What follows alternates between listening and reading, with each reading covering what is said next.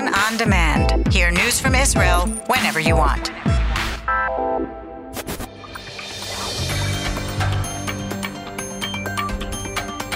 You are listening to the English language news of Kan, the Israeli Public Broadcasting Corporation. Good afternoon. It's 2 p.m. in Israel, Thursday, June 16th. This is Aryeh O'Sullivan with the top news at this hour. The rise in the cases of coronavirus, the number of people confirmed infected by COVID-19 yesterday in the ultra-Orthodox sectors has tripled over the past week, and in the general public has doubled. Some 240 geriatric institutions and homes of the elderly have recorded an outbreak, and a third of the confirmed infected daily are over the age of 60. In the coming days, the health ministry is to convene to decide whether or not to return the mandatory face mask requirement in closed areas. Over 7,600 people were confirmed infected with COVID-19 yesterday, bringing the total number of active cases in the country to 36,000. There has been a rise in the number of people in serious condition to 117. Health ministry officials believe that the true number of people infected every day was between 15 to 20,000, since a lot of people were testing themselves at home and were under no obligation to take the test that is officially recorded. The healthcare system is striking today in protest over the attack on a doctor this week in a clinic in Be'er Yaakov. On strike are all general, geriatric, and psychiatric hospitals and rehab centers in the country. The outpatient clinics are also not operating until Friday. Emergency treatment is not effective, nor is dialysis or oncology. Maternity wards are also remaining open. But also striking are the community health clinics. The organization of pharmacists is in protest over the violence on doctors and health services workers that has dramatically increased across the country. The Histadrut Trade Federation is threatening to declare a public sector strike if effective action is not taken soon to eliminate violent attacks on public servants. The negotiations between the Treasury and the Teachers Union, sources in the Finance Ministry say that they were tired of being used as a punching bag, in their words, by Yafa Ben David, the Secretary General of the Teachers Union.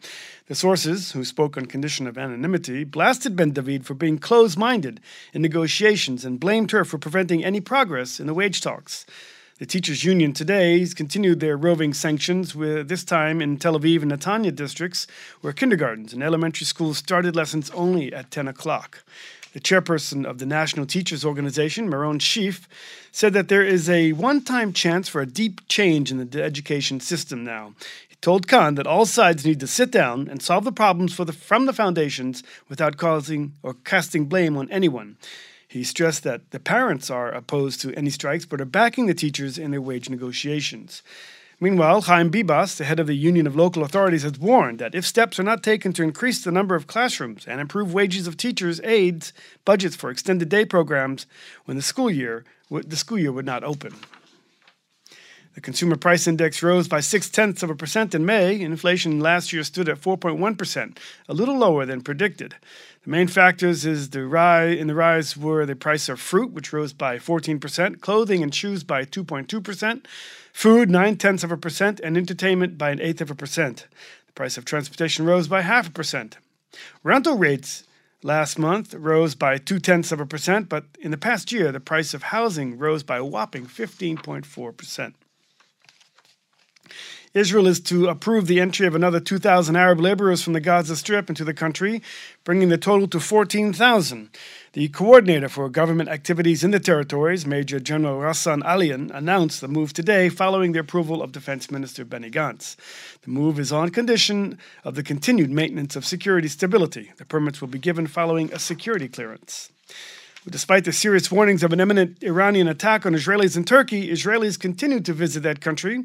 Some 20 aircraft are scheduled to fly to Istanbul today, and there have been reportedly just about a 5% cancellation of travelers due to the dire warnings from the Counterterrorism Directorate. The security establishment has, meanwhile, set up a special task force to analyze intelligence and issue warnings to Israelis in real time in Turkey and other places in the world. Meanwhile, Israeli and Turkish intelligence are working to neutralize the terror threat. Israel was disappointed with the message by Ankara yesterday that it was safe to visit Turkey, saying that the assessment is that the members of the Iranian cell are still at large in Turkey. In this announcement, the IDF is conducting a major exercise near the Lebanon border in the Galilee Panhandle this morning. The drill includes artillery fire in the vicinity of Mount Dov. The IDF spokesman said that the exercise has been planned in advance and is expected to end this afternoon. Taking a look at the weather, and it will be a little warmer than average and even hotter tomorrow. Saturday, slightly cooler. Maximum temperatures in the main regions: Jerusalem 31, Tel Aviv 27, Haifa 25, Tzfat 28, Beersheba 32, and in Eilat going up to 38 degrees centigrade. That's the news from Kan Reka, the Israeli Public Broadcasting Corporation. Join us at 8 p.m. Israel time for a one-hour news program.